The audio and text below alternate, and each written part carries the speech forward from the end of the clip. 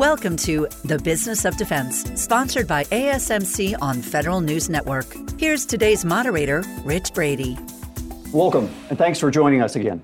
I'm Rich Brady, CEO at the American Society of Military Comptrollers, which is celebrating its 75th anniversary of support to the defense financial management community in 2023, and your host on The Business of Defense, sponsored by ASMC on Federal News Network. My guest today is John Saad, Partner and Segment Leader for Defense and Security at Guidehouse. Guidehouse is a global provider of consulting services to the public sector and commercial markets, with broad capabilities in management, technology, and risk consulting. They help their clients address complex challenges and create opportunities by focusing on transformational change, business resiliency, and technology-driven innovation. In August of 2022, Guidehouse announced the consolidation of the firm's national security and defense segments, and in October, completed the acquisition of Grant Thornton's public sector advisory practice. Coming off a very busy 2022, we are anxious to hear what Guidehouse has in store for 2023. John, welcome to the show. Thanks, Rich. So great having you here today. Thank you for joining us, and thank you for the support to the American Society of Military Comptrollers. We really appreciate it. Guidehouse was established in 2018, but we understand the roots of Guidehouse go back a little bit further than that. Can you talk a little bit about the origin of Guidehouse and what led to where they are today? Absolutely. So Guidehouse is a carve-out from PwC. It was the public sector practice that was really founded around 2004, 2005. As you recall, in this industry, there's lots of turnover, and at that point in time, PwC sold its government consulting business to IBM. A few years later, PwC decided to re-enter that space, and that became the kernel for what today is Guidehouse.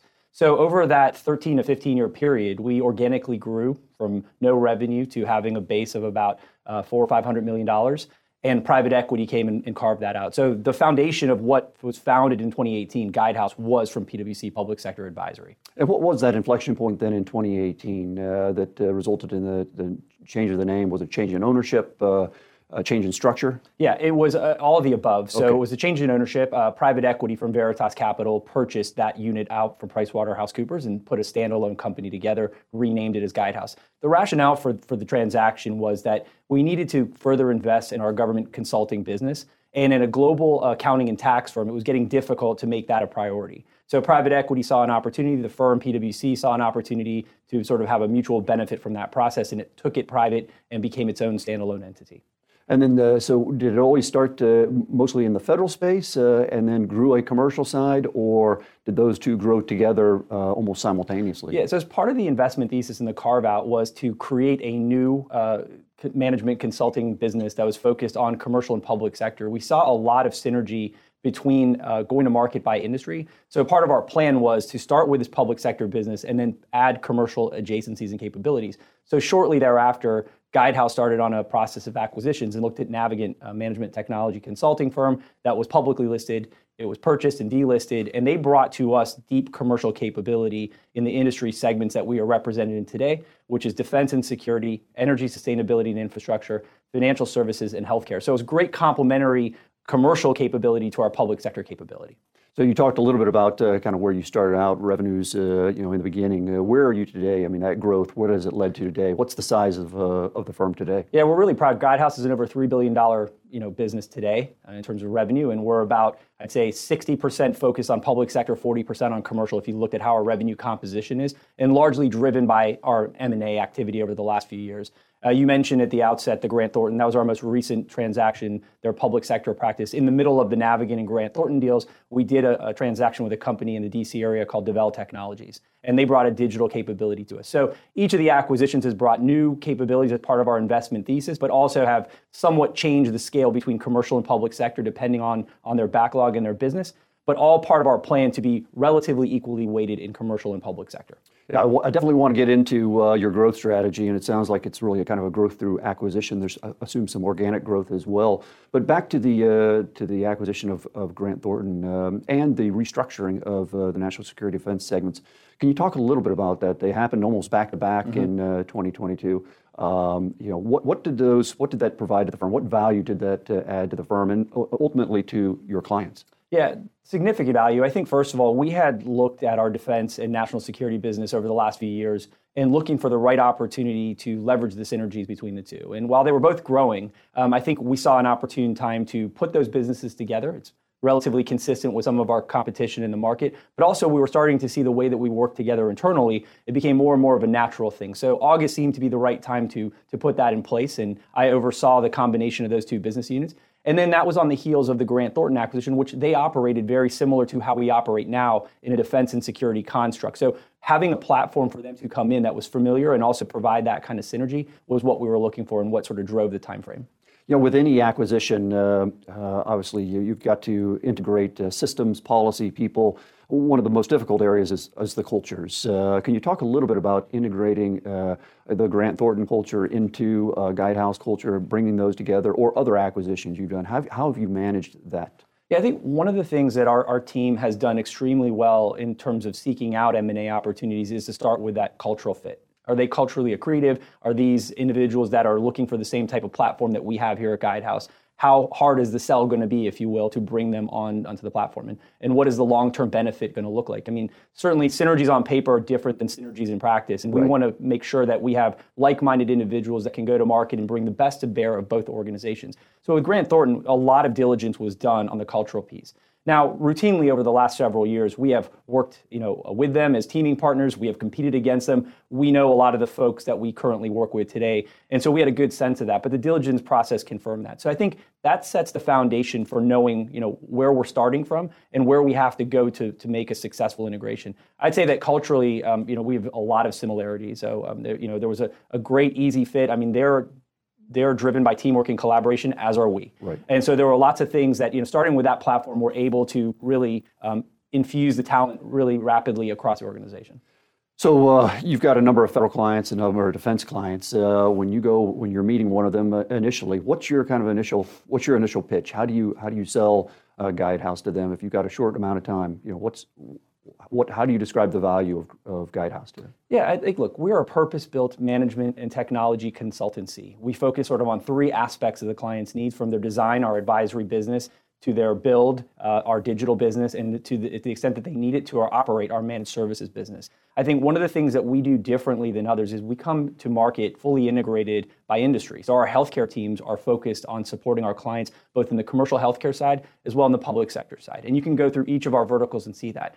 We're able to take advantage of our scale and bring that know-how both back and forth between commercial and public sector, which is something that a lot of our firms in the market say they can do, but are unable to take advantage of that complementary capability and take advantage of that scale. I think us delivering it is what differentiates us in those cases. So with that comes more impactful, differentiated solutions and a focus of people that want to be in the industries that they're supporting versus being just part of a firm. And I think that's a huge differentiation. And if I could just say one more thing to that is if you come to Guidehouse and work in defense and security, is first and foremost, you love the mission of defense and security, and secondary, you want to be at Guidehouse and work in management consulting. In other cases, we've seen individuals join for the brand, not for the mission. So we start with mission first. Great. No, that's fantastic. You talked again about your overall growth strategy, some of the mergers and acquisition that you have completed. Can you talk a little bit about more about that growth strategy? The overall strategy of Guidehouse, where you're going now that you've completed the acquisition of Grant Thornton, you've done the reorganization. What's next? Yeah, so I think when I think about our growth strategy, and you mentioned it earlier, it's a combination of organic and inorganic growth. In fact, in defense and security, it's largely been inorganic, and we've had industry-leading growth over the last 4.5 years, considering that we're a new company. Part of that, though, is being able to harness our collaborative capabilities. So I talked about when we were separated by defense and national security, we were still collaborating. We're collaborating across the entire entity. This combination makes it more seamless. When I think about M&A from a growth perspective, we'll continue to fill in where we have needs. We have a nascent capability in digital in the defense and national security space, but there's tremendous upside in that area. We have tremendous advisory capabilities, but now we've got to continue to go deeper into the mission sets, moving from the mission support functions of our clients. So we'll be looking at targets that can provide us different capabilities as more of a niche sort of piece, as opposed to the overlaying, strategy that we're looking for. I tend to see that transformational ideas emanate from the commercial side and eventually make it into the public sector. How do you manage that knowledge? Do you see that as well, that the knowledge transfer is more from the commercial side to the public sector side, or is there some knowledge that transfers from the public sector side back to the commercial side within your firm? I think it goes both ways. I mean, I think first of all, our commercial clients, I can speak for Guidehouse broadly, are intrigued by the work that we do in the federal space. The complexity, the sensitivity of the work, the scale of the work. it gives you a certain level of credibility. If you think about things like cybersecurity, all the big investment banks want to know how the federal government is doing things, what they're thinking about, what they're worried about. When you look at financial management, I know an area near and dear to your heart, the scale at which we're operating with the entities that we're supporting in Department of Defense, Homeland Security, and more broadly, is something that is intriguing and interesting. So I think we can bring, and we have brought, those thought leadership back and forth between the two segments. And I think having a fully integrated P&L by commercial and public sector allows us to do that internally seamlessly within our organization. Right. What opportunities do you see in the public sector right now? Obviously, you said we're financial management is near and dear to our heart, so there's a lot of talk about audit support, data analytics, decision support. Within defense or even outside defense in the larger federal space, what are some of the opportunities you're seeing right now? Some of the areas that we've had recent success on, but there's a tremendous amount of work to be done, is around identity and access credential management. So if you think about who has access to your systems, your facilities, your data, those are areas that we're seeing a big spike in need. Clearly cybersecurity, but getting refined to what areas of cyber people are most focused on, how we can support our clients in those areas. Customer experience is huge. We're seeing how can we more effectively deliver the mission? How can we be more in touch with the citizen and around what their needs are and get that real-time feedback on that? So those are just a few of the areas that we're seeing in addition to sort of the traditional things that we look at every single day. Absolutely. You're listening to The Business of Defense with our guest, John Saad from Guidehouse. We'll be right back.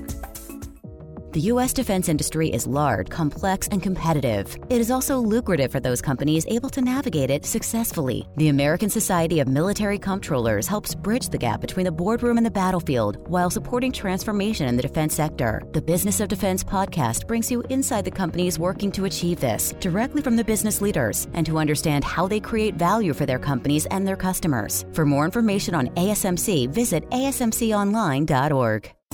Welcome back to The Business of Defense, sponsored by ASMC on Federal News Network. I'm talking with John Saad, partner and segment leader for defense and security at Guidehouse, a Veritas Capital portfolio company. Guidehouse is led by seasoned professionals with proven and diverse expertise in traditional and emerging technologies, markets, agenda-setting issues. John, welcome back. I'd like to talk a little bit about your path at Guidehouse, how you got into this business and how you rose to this position as the segment leader for defense and security.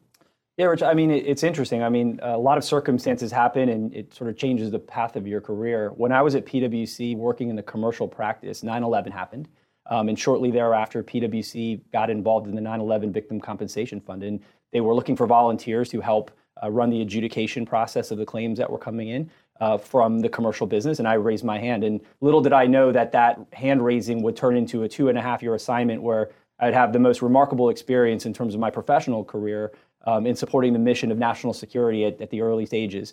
And I had a lead role as overseeing the team of adjudicators on the personal injury claims for the Victim Compensation Fund. And that just opened my mind up to what might a future look like in public sector consulting, what might a future supporting national security apparatus look like. So from there, I joined PwC's upstart public sector practice and progressively took on different roles and expanded our footprint in different parts of the DHS mission, and was asked to take on leadership positions for our Homeland Security and law enforcement at one point, and then eventually what is today defense and security. Do you think having that commercial sector background helped you when you transitioned over to the public sector side?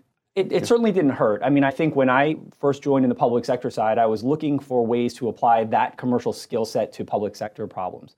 And one of the things that I did initially when DHS was stood up was help TSA calculate the airline security infrastructure fee and what was the cost of pre-9/11 screening. So it was very much tied to my background in commercial consulting around quantifying damages for issues in dispute, of recreating a cost trail. I then parlayed that into supporting FEMA after Hurricane Katrina, looking at how some of the improper payments arose and what some of the controls and mitigations could be put in place around some of those high-risk grant programs. So I think that perspective brought something to the table, but I learned so much from the public sector side in addressing the problems of that scale and magnitude was something fascinating to me, and I've been excited about it ever since. Do you think that your public sector clients appreciate that? Are they looking for what's going on in the commercial sector, best practices out there, and see if they can adopt them, modify them somewhat for the public sector? I think they do. I think, look, first of all, I have a tremendous amount of respect for our clients and their, senior public servants that do this because they choose to, not because they have to. And I think when the time is right and they're looking for a solution to a problem where one doesn't exist, they're open to hear all ideas. So maybe not every day, every hour, a commercial application exists, But in many cases, in more transformational opportunities, there are ways to bring in elements, if not whole-scale ideas from the commercial side, or bringing people in with different perspectives to just sort of open up their mind to another way to tackle a problem, or bringing stakeholders from commercial clients of ours to speak to our public sector clients to give them a different lens to which to look at things through. Now, as you were coming up through the firm, first through PwC and then into Guidehouse, leading to this leadership position, did you have mentors along the way, people who helped you out, and what advice, recommendations do they have for you? Yeah, absolutely. I mean, I'm fortunate to have had a great set of mentors from the sort of first person I worked for out of undergrad in a small consulting firm to my first partner at PwC to the current CEO of Guidehouse, who's been a friend and mentor for many years. I've learned something different from each of them along the way. I think, from my early job, I learned a lot about resiliency. I learned a lot about, putting in the hours, what attention to detail meant, what working through challenging environments might be. To today, that working with our current CEO, that you may have a range of complex challenges. Which one sort of do you need to address at a given moment? Even if you'd like to address all of them, it's probably not feasible. So it's been terrific. I think all of them have allowed me to operate within my style, within a framework, as opposed to a prescribed sort of approach, which is something I've tried to do with my team at Guidehouse.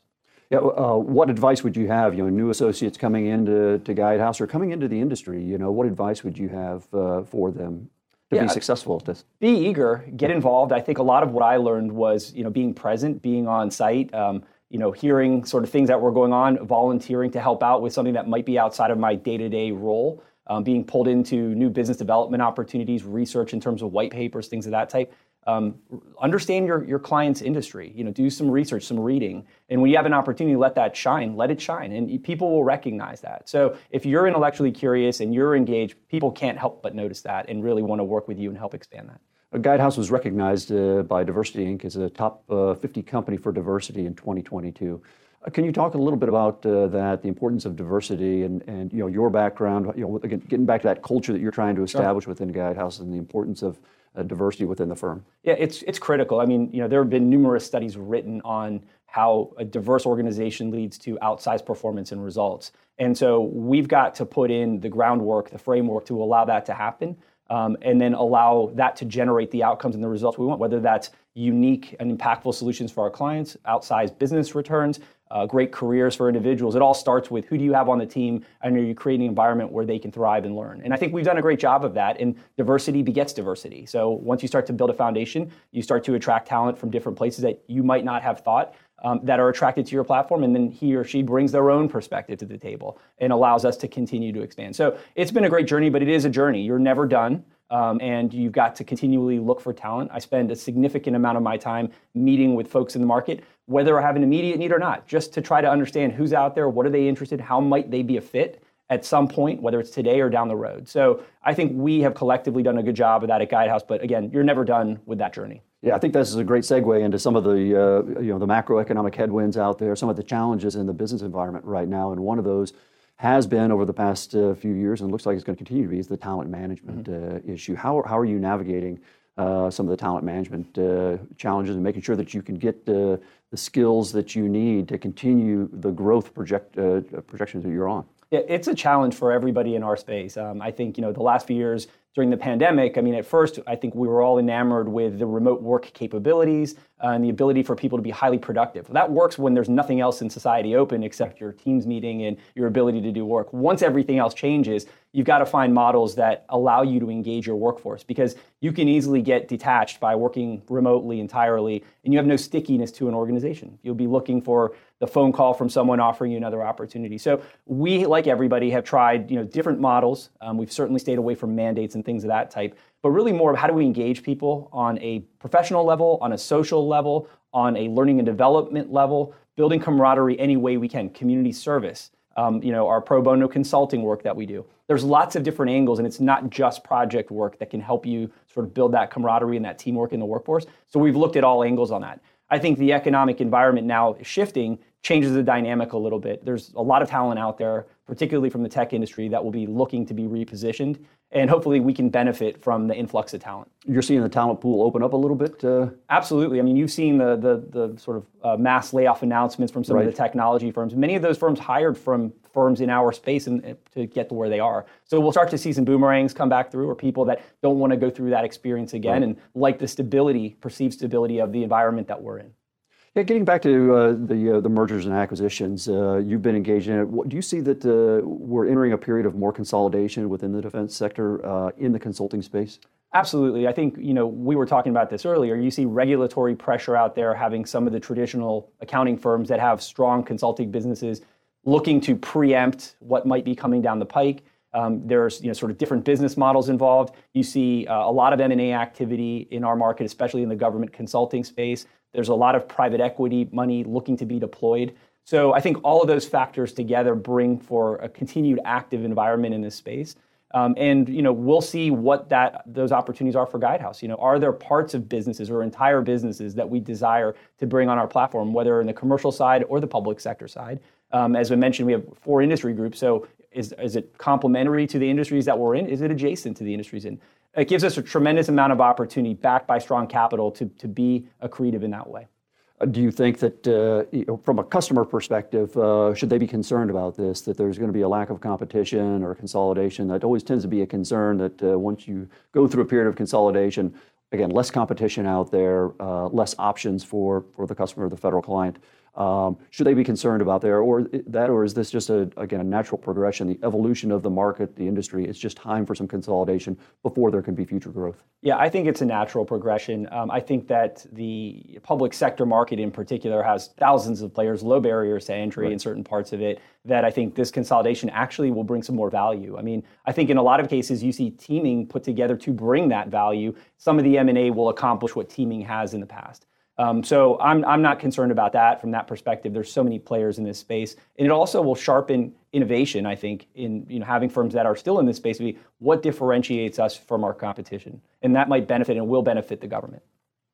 So where do you think? Where do you see the market going right now? As far as we mentioned a lot of the macroeconomic headwinds, a lot of talk about a possible recession, continued inflationary pressures. At the same time, the defense budget has stayed fairly stable. Do you see increased budgetary pressures on defense that's going to put more pressure on the market? And is that going to drive more of this merger and acquisition activity? It could. I think when I look at the defense budget in the national security writ large, it's massive spend that's there. A lot of the things that we work on are sort of programs that exist year round and through administration, through budget cycle. So I'm not particularly concerned. I think the government, during economic headwinds, spends more money, and so I think that's good for the market. On the commercial side, I think you'll start to see, maybe a change in how those entities spend money, maybe being more compliant with regulations, perhaps more investigations, more claims, more things of that type, more need to look at what their internal strategies are and are they structured appropriately for the economic conditions. So I think it'll be somewhat of a shift of what we do for certain clients on the commercial side. I think on the public sector side, tremendous opportunity still to continue to expand that footprint. That's great. Well, thank you again, John, for being with us today. We really appreciate your time, and again, continue to support to the American Society of Military Comptrollers and the Defense Financial Management community. Thanks, Rich. It's my pleasure. I'd like to thank today's guest, John Saad, Partner and Segment Leader for Defense and Security at Guidehouse, for his insights into Guidehouse's strategy, market, business model, and support to federal clients. Watch us again next month, where we bring you inside the companies working to drive transformation in the defense sector, to hear directly from their business leaders, and to understand how they create value for their companies and their customers. I am Rich Brady, CEO of the American Society of Military Comptrollers, and I thank you again for joining us. You are listening to Federal News Network. For more on this discussion, visit federalnewsnetwork.com and search ASMC. Thank you for listening to The Business of Defense, sponsored by ASMC on Federal News Network.